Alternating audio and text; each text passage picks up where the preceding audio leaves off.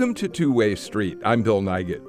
During the first 4 years of Two-Way Street, we've had some extraordinary musical artists on the show. Two of our favorites were Béla Fleck and Abigail Washburn. 2 years ago, they won a Grammy Award for Best Folk Record, which put them on the map as the royal family of roots music. Nickel for your thoughts, love, couple for a dime. Isn't hard to see you got a trouble line. I spoke with them this past March, just after the release of their new album, Echo in the Valley, which added to their lofty reputation. Walking through the desert, sailing on the sea. Back before they met, fell in love, and were married, Abby and Béla were each establishing themselves as unique performers. He'd become a star with Béla Fleck and the Flecktones and was expanding the range of the banjo into jazz and classical music. She had discovered the haunting beauty of American roots music in the last place you might expect, while studying law and the Mandarin language in China. So she too took up the banjo. And even as she began singing and playing with artists in China, she eventually came home and established herself as one of America's great root singers. When we sat down to talk with them, it quickly became obvious that despite their great success, they're about as down-to-earth as the roots music they love. To the edge of another town. Béla Fleck and Abigail Washburn, thank you so much for joining me for Two-Way Street. It's a real thrill, having heard your new record, Echo in the Valley, to have you here. Thanks for having us, Bill. Yeah, I appreciate it. You both came to the banjo in different ways, with different inspirations. And Béla, if I can start with you, I know that this is the artist who really turned you on to the banjo in the first place.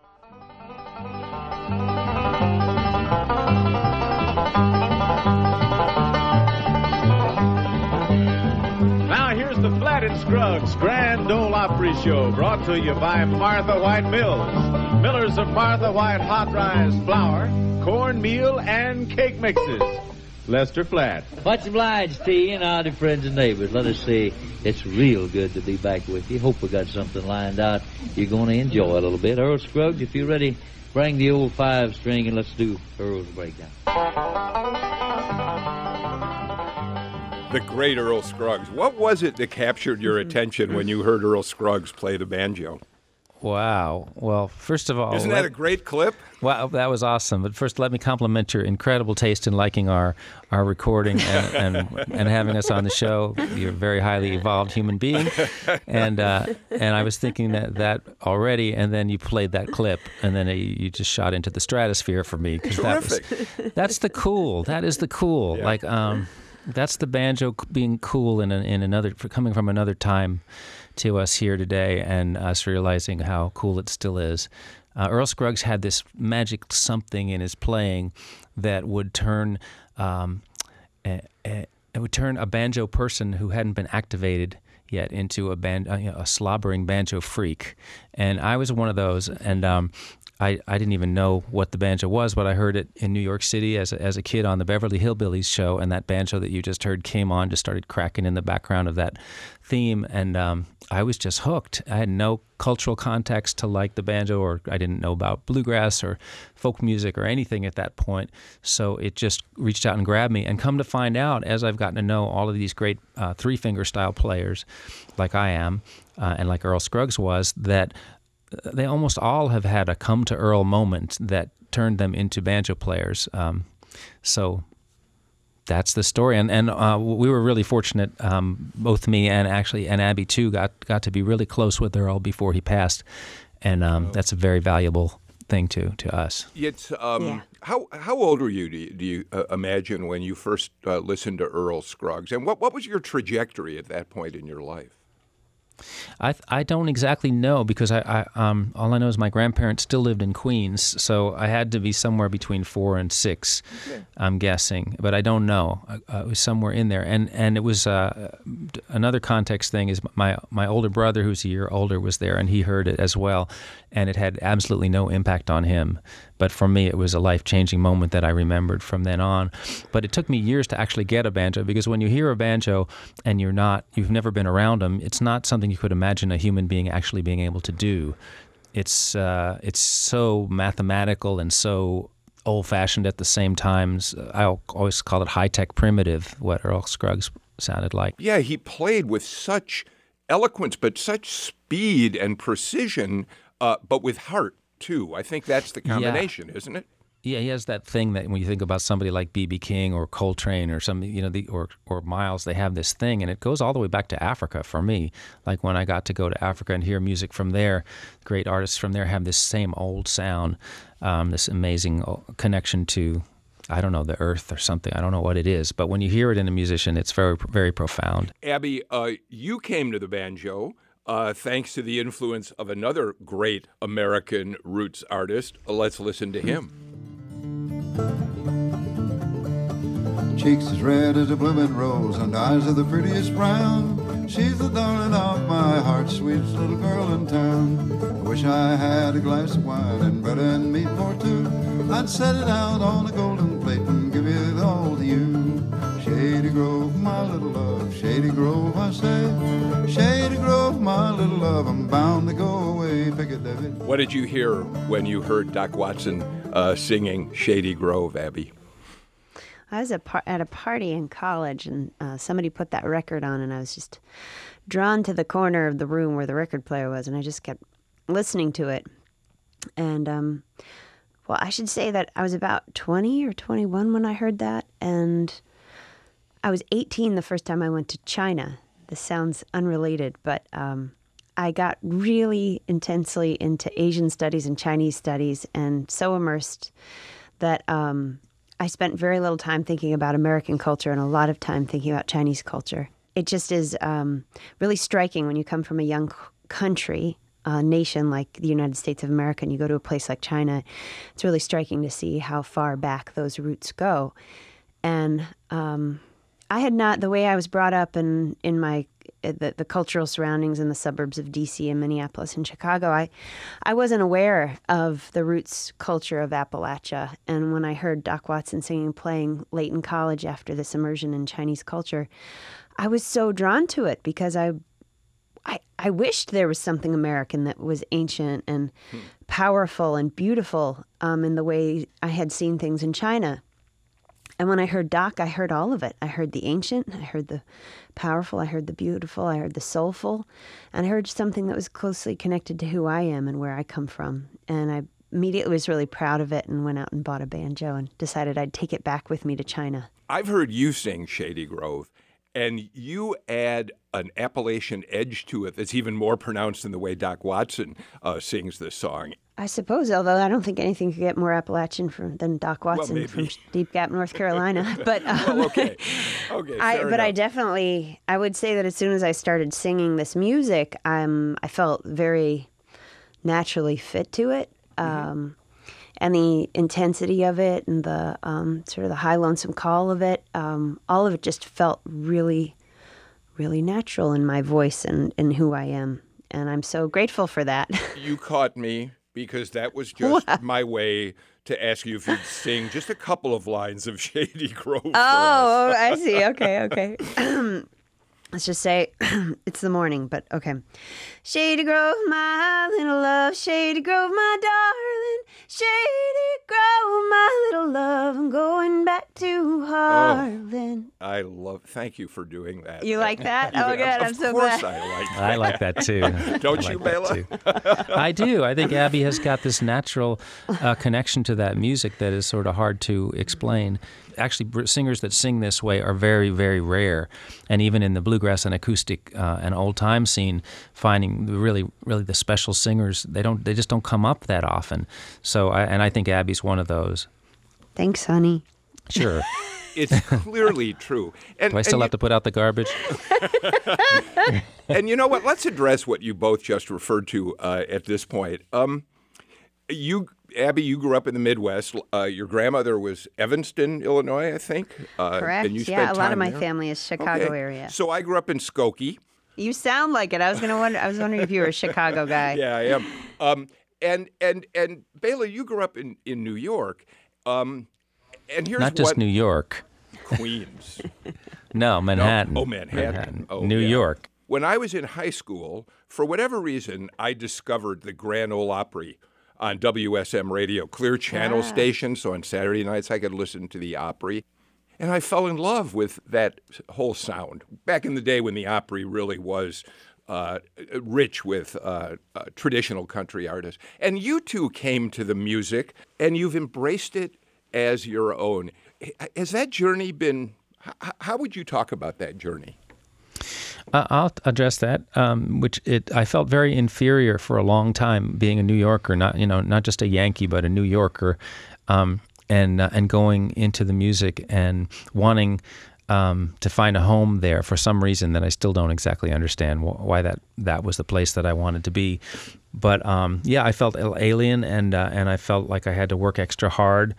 And eventually, I learned that the very New Yorkness of me was the best thing I could bring to the music. Instead of feeling like it was going to be the big problem, it was actually the offering that I had, that I was bringing things from outside of the music and from a different point of view that always enriches the music. And I've learned just in my study of jazz, classical music, and bluegrass, that a lot of the greatest things that grow the music over the years is people going outside of it and coming back with a fresh perspective. Whether it's, again, Coltrane coming in with all his things that he got outside from classical music and African music, or Charlie Parker, studying classical music and bringing these 12-tone ideas, or this chromatic and new way of playing bebop, so these all become the mainstream at a certain point, but in the beginning, they're somebody from bringing something from outside, and so I realized that was part of my role.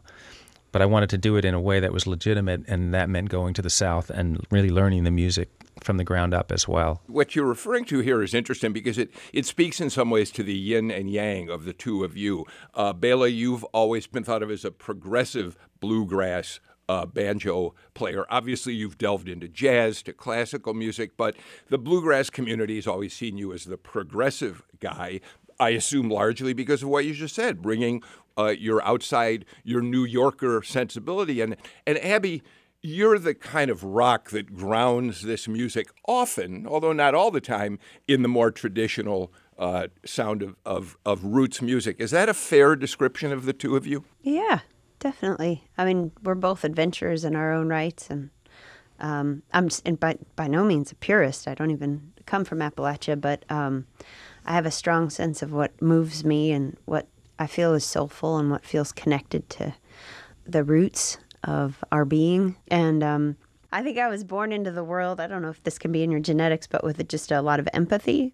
That's something I've had to learn how to harness and work with in my life. And so I think it's been a really big part of becoming who I am, becoming a musician, and giving me a lot of strength and something to do, making my empathy into a real strength. And I think before I came into music, I wanted to use that empathy in a way that, along with my intellect and all the studying I'd been doing in law and government and things like that, to try to have a positive impact, especially on U.S.-China relations, because I've had the good fortune to fall deeply in love with Chinese culture through some of the people I've met there, and I've had the good fortune to fall deeply in love with American culture. And sharing that with the world is still a big part of what I want to do. And one of the ways that you reached out and bridged the divide between America and China was you started playing music with Chinese artists. We're going to listen to a little bit of a recording you made with Wu Fei, who is a Chinese artist who happens to now live in Nashville, right? Correct. She's one of my closest friends, and she moved to Nashville actually partially to be close to Béla and I with her family, Jeremy and Vivian Felix. So now we're close to each other, and Béla's producing a record that's going to come out next year of Fei and I. Here's a song that the two of you did together that I think says a lot about both your love for the Chinese culture and the artistry of Chinese musicians, and yet you ground it in Americana. Let's listen.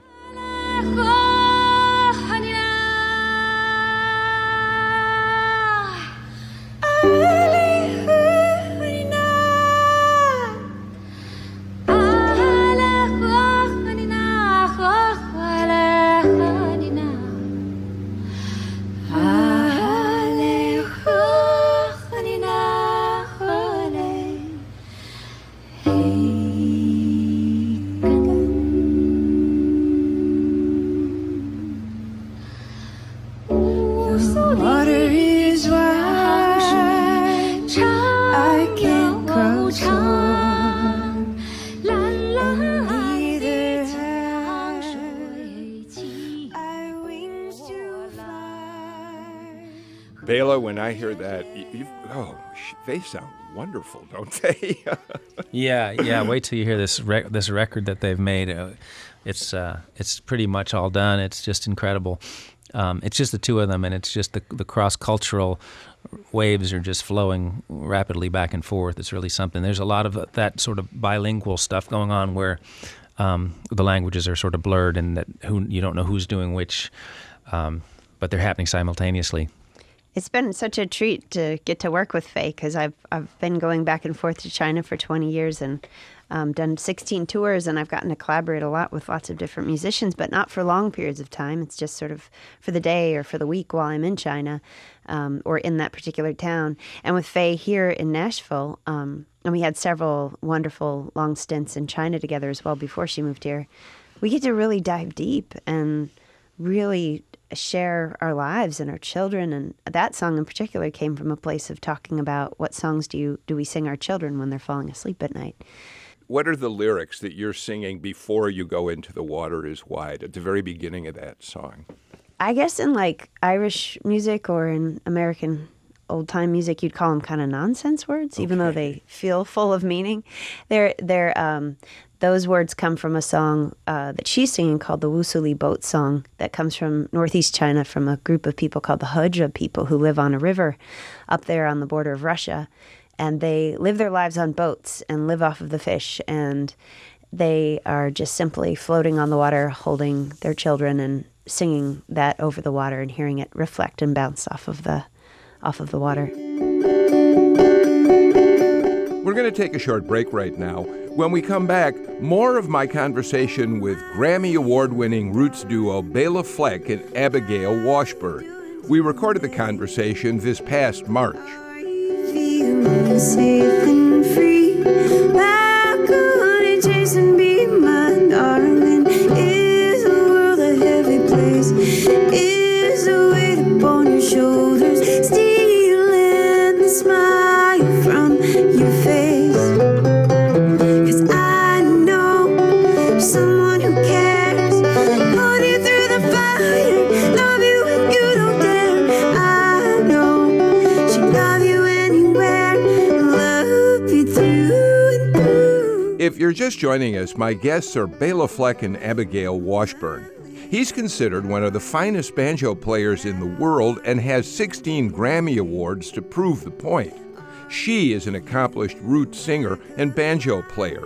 They're married and perform now as a duo.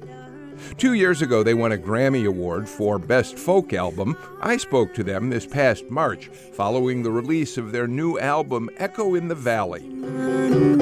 Is it true that the two of you actually met at a square dance? Yeah, I was. It was a square dance here in Nashville, where we're taping our portion of this, and it's the only square dance I've ever gone to in Nashville, and a friend of mine named Russ Barrenberg, great guitar player, invited me to go play square dance tunes with a guy named Patrick Ross, who was in visiting, great fiddle player. He said, I think you'll really enjoy Patrick, and I did, and I used to love to go to square dance back before I moved down south. When I lived in Boston before I moved to Kentucky, I would go square dance, so I knew a lot of these tunes, and I never get to play them, and so for some reason I went, and Abby happened to be there, and she was dancing, and she lights up the floor when she dances. She was hard to miss. I do love to dance, very much so, and Béla was up there playing too many notes, but on simple tunes. Just doing my job. Okay, so you two have met at the Square Dance, which I can't imagine for two people who are into roots music could possibly be cornier than meeting at a square dance. Right? Exactly. But I mean, it wasn't like We didn't get together No, for a we- while. yeah, It was the it's just beginning sort of of- it. Was the beginning of us knowing each other. Yeah. Yeah. Okay, you finally decide to get married, and there's a newsletter, an online publication. It's kind of a cross between a serious look at the bluegrass world and the Onion, Bluegrass Intelligencer. And here's the It's way not they. serious. Yeah, well, I get that, and so so here's the first couple of lines of this story. Dateline Nashville. After lengthy negotiations between their two camps, banjoists Béla Fleck and Abigail Washburn have agreed to marry one another, advancing their long campaign to unify the progressive and old-time banjo empires under a single sovereign ruler. Fleck, the king of progressive banjo, dominates a vast empire encompassing most genres of banjo music. Ms. Washburn, the renowned Duchess of old-time banjo and song, offers a peaceful way to fill the gap. And it goes on. It's a very funny piece, but it ends... Yeah, it's a great piece. And a fiddler, Casey Dreesen, says 3 words, Holy Banjo Emperor, speaking about the progeny of the two of you. Wow. we're very proud of our son because although we have no idea what his path with the banjo will be, although we will follow Earl Scruggs' advice closely, which is, he says, if you want your son to play the banjo, put it on the wall, tell him, don't touch it. So we'll try that. Yeah, we're going to have to try that. Sorry, I have a terrible Earl accent. Your son is Juno. And Béla, you wrote a concerto named for your son at one point.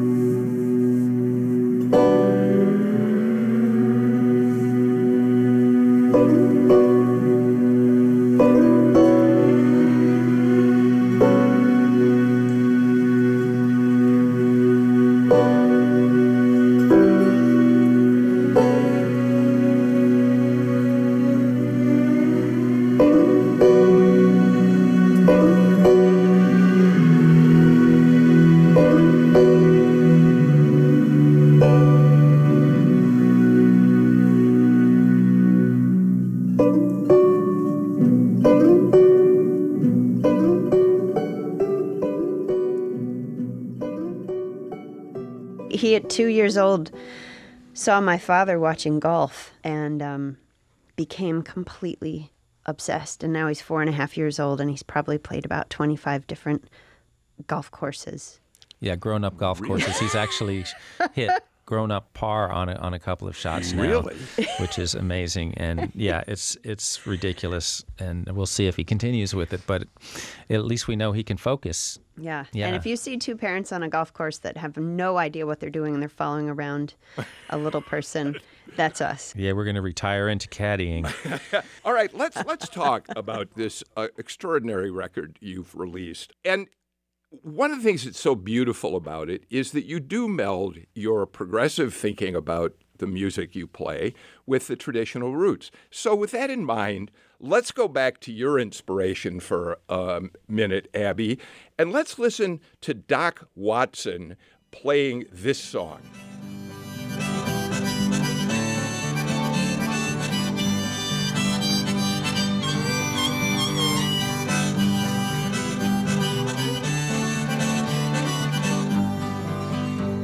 My home is across the Blue Ridge Mountain. My home is across the Blue Ridge Mountain.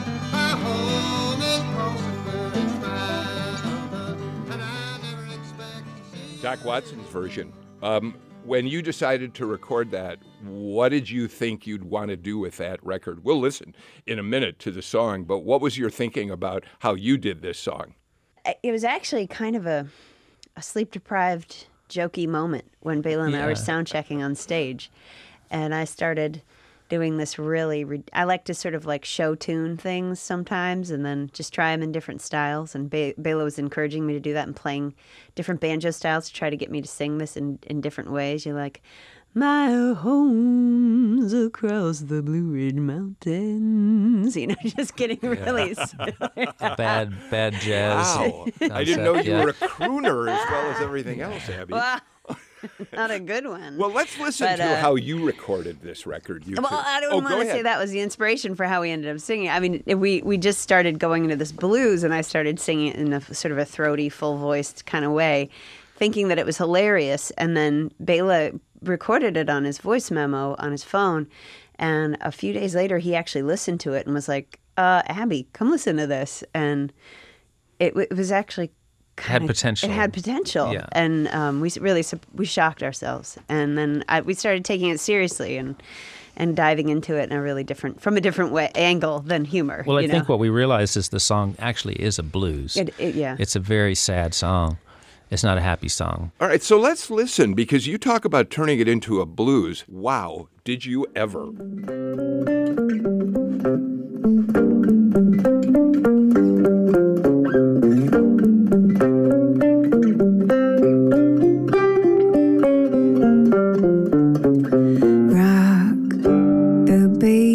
Feeder candy, rock the babe and feeder candy, rock the babe and feeder candy. I never expect to see you anymore. My home's across the Blue Ridge Mountains. My home's across the Blue Ridge Mountains. My home's across the Blue Ridge Mountains. I never expect to see you anymore. So, one thing that would be fun to point out at this point is that we got to use our bass banjo on that track. I came across this instrument. I was out on tour, I think with Chris Thiele, doing a duo tour a couple of years ago. And I found this instrument in a store, and I called up Abby and I said, "Hey, honey, I found a bass banjo in this music store up in Rochester, New York." And she said, "Don't come home without it." What does it look like? It's huge. It's the size of a big orchestra drum. That's how big the circle part of the banjo is, the round part. And then there's a neck, and it's actually bigger than an upright bass.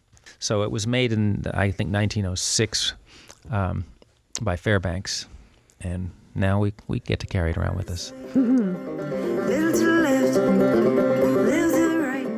Let's take another break right now. When we return, more of our March conversation with roots duo Béla Fleck and Abigail Washburn. Long time coming, long time gone, long time coming on this winding road.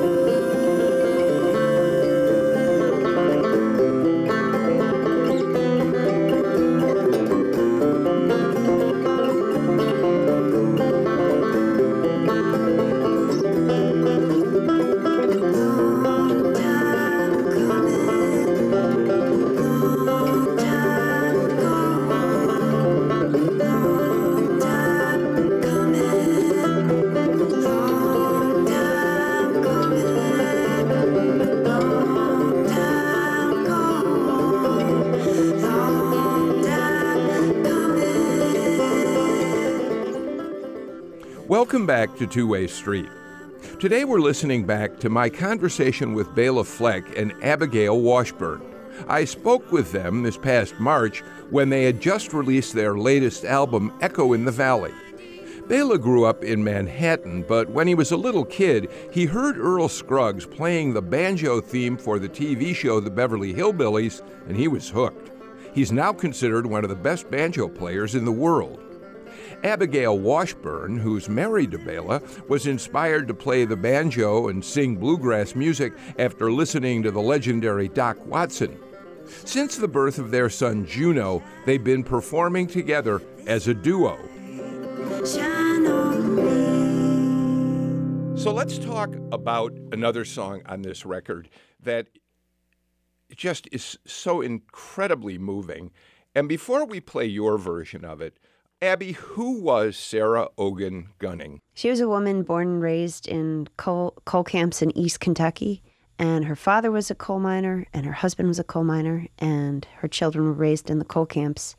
And she, despite a lot of struggle and suffering, or I suppose in spite of it, or given that she struggled so much, she decided to turn her perspective and what she was seeing around her in the coal camp into song. And she'd take old Appalachian melodies and twist them up and add her lyrics about what she was experiencing, and from a woman's perspective, which isn't that oft recorded and certainly not shared in this tradition of music. So I found it to be a real treasure when I heard Sarah Ogan Gunning's music and the field recordings and the songs that have been recorded by her.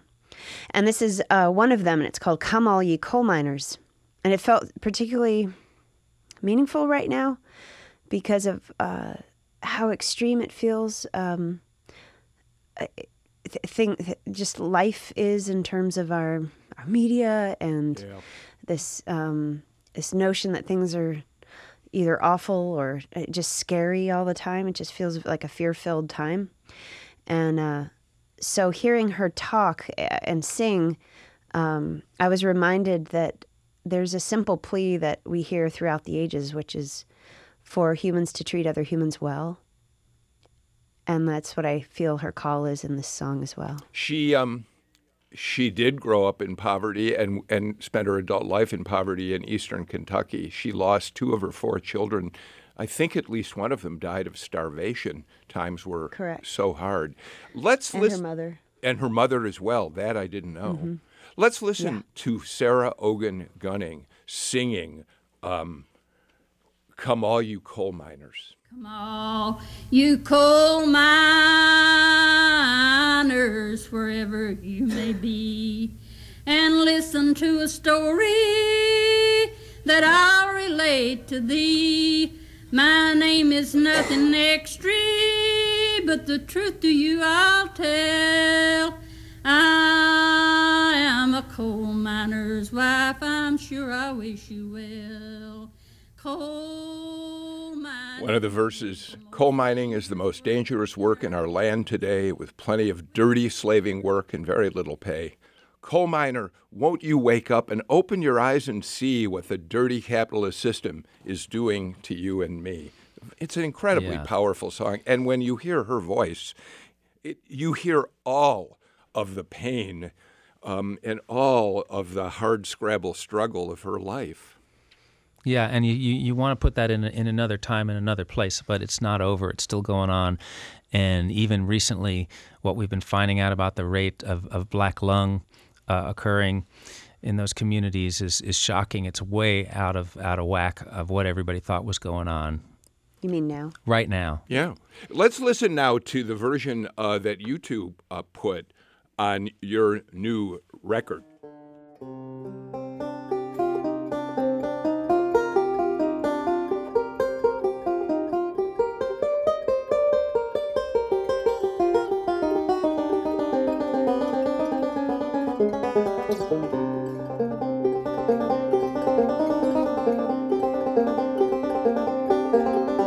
Come on, you coal miners,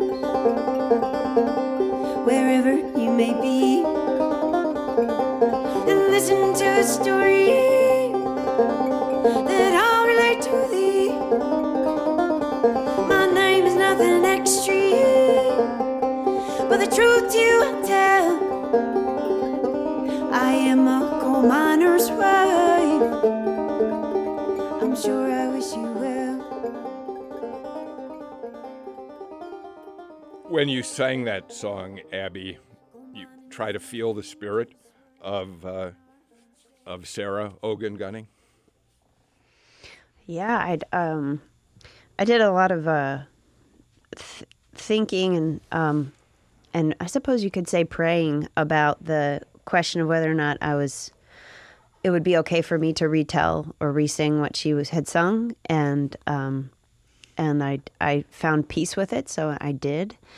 And I don't think I am able to retell all stories, or I've been learning a lot about that and thinking a lot about that as well. But this was one that felt important to share. And I had been one of the first times we did it was in a community in Charleston, West Virginia, and it was a community that was struggling with the polluting of the main water source in Charleston due to coal mining.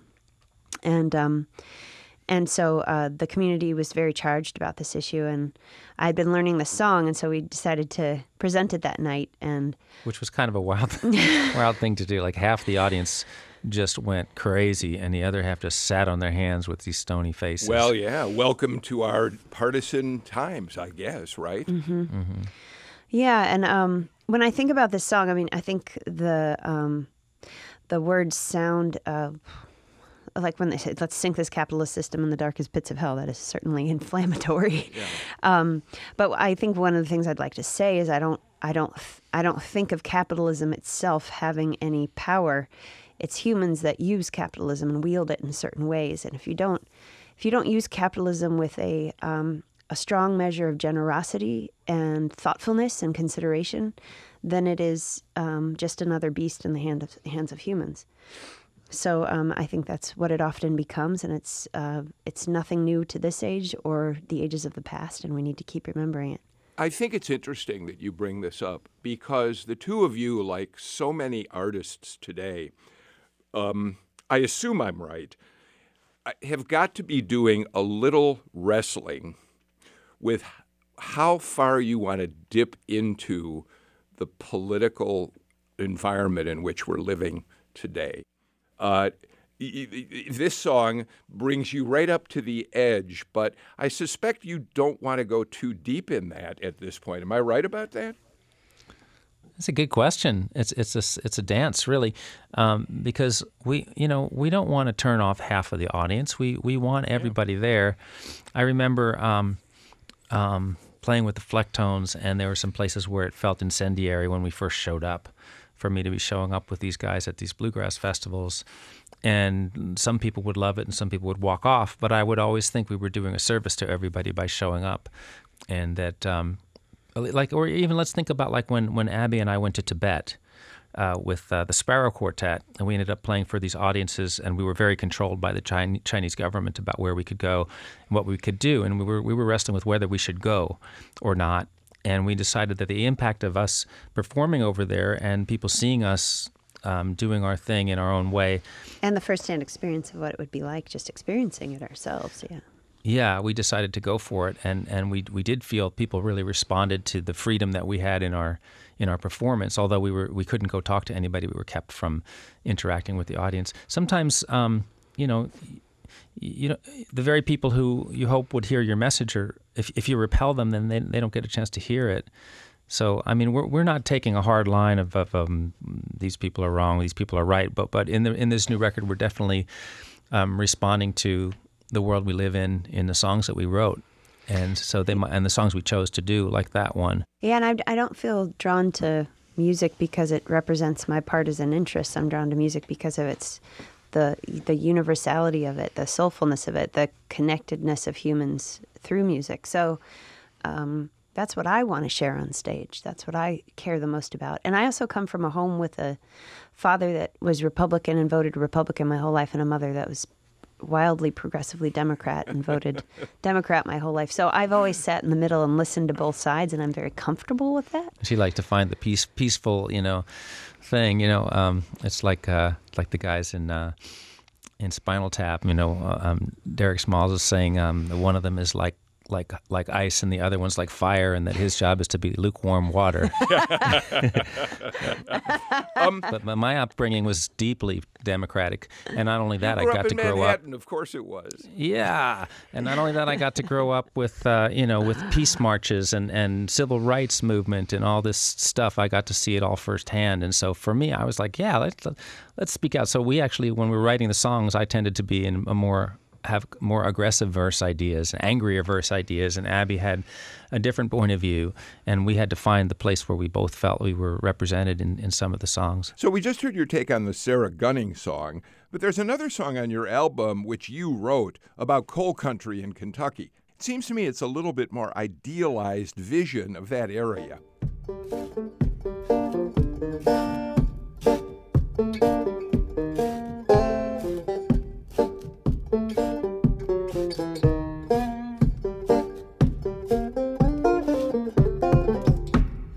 Never thought I'd go back. Hills and hollers pulling down on me. Kentucky's such a long way. There's an echo in the valley. I can hear it calling back to me. I will come to you, love. So take me to Harlan, anywhere you go. So Take Me to Harlan is about Harlan County, Kentucky, right? Yeah, it is. These songs go together like hand in glove to me, and I think to Abby as well. And also historically, a lot of people have had to leave those coal camps and those coal places and have left very hard times behind and moved to, like a lot of people moved to Ohio from Kentucky. There's this whole areas that are built out of people that have moved out of Kentucky and away from all of that. But, it's still part of them. And so this song is kind of about people who have escaped that part of their background, but it's still part of them. And I think you could apply that to like Béla and me. Like you can't take the Manhattan out of the kid who lives in Nashville, and you can't take the Midwest out of the girl who lives in Nashville, right? Or the suburb out of the, I mean, it's like, it's just a piece of who you are. And even if there's hard times represented back there, it's also a deep part of the fabric of yourself as a human being. And you say, regardless of all the stuff that went down there, it's a home in my heart, and I want to be there. I want to go back. I can never leave completely. You have completely reinterpreted that for me. I mean, Harlan County, we know, in the 70s was the scene of terrible violence when miners went on strike against Duke Power. In the 30s, it was bloody Harlan because of coal miner unrest. So now I hear your song differently. It's charged, but it was completely on purpose. In fact, we have this collaboration we've been doing with a dance company called Palabolus.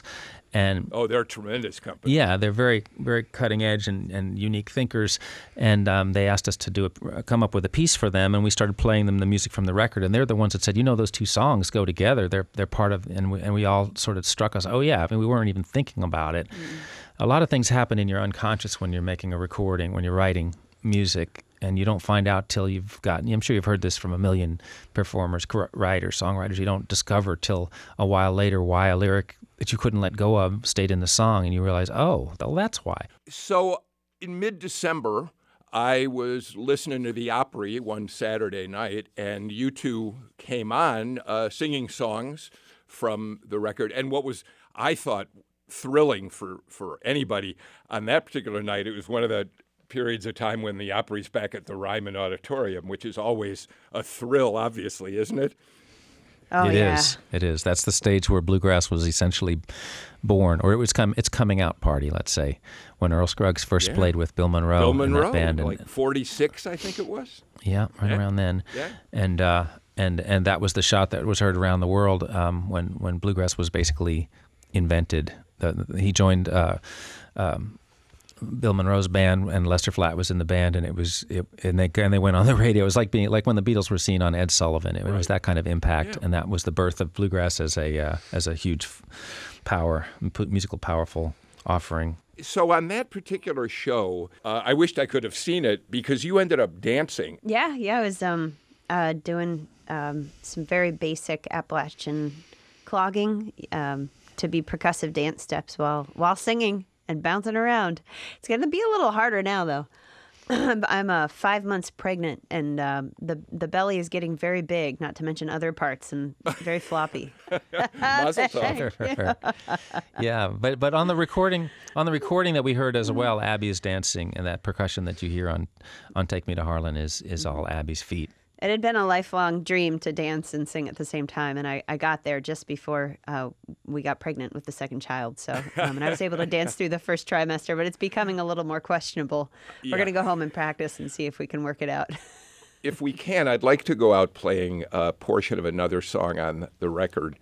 I really think Let It Go I loved it because it strikes me as being different from almost everything else that's on this record. I don't know if you'll agree with that or not.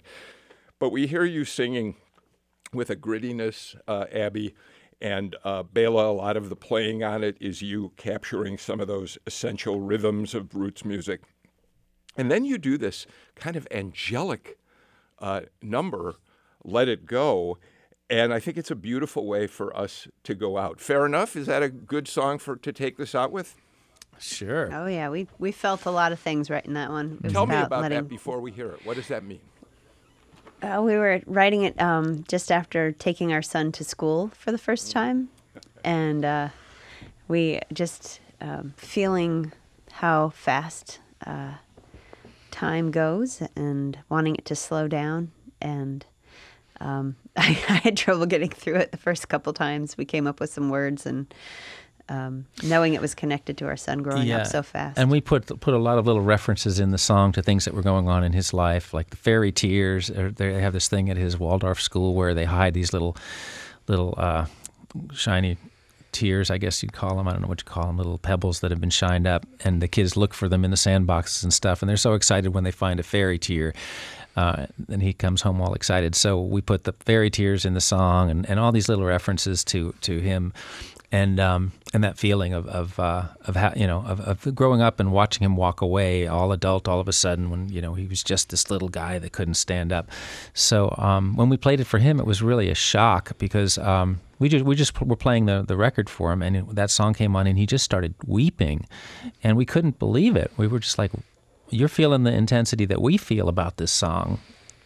And he said, "Mama, Papa, does that mean we won't always be together?"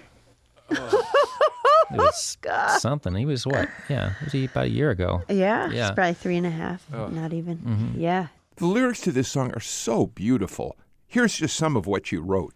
When the time has come for us to part, will you hold my hand? Sorrow dancing circles round my heart, will you understand? I don't want to cry. Come on, baby, try and let it go.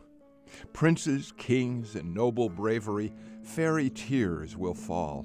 When the time has come for us to part, will you hold my hand? Let me rock you, walk you to the gate, watch you run away. I've watched both my children grow up and go off to start their own lives, so I get exactly what this song is about. I don't wanna cry, cry, cry.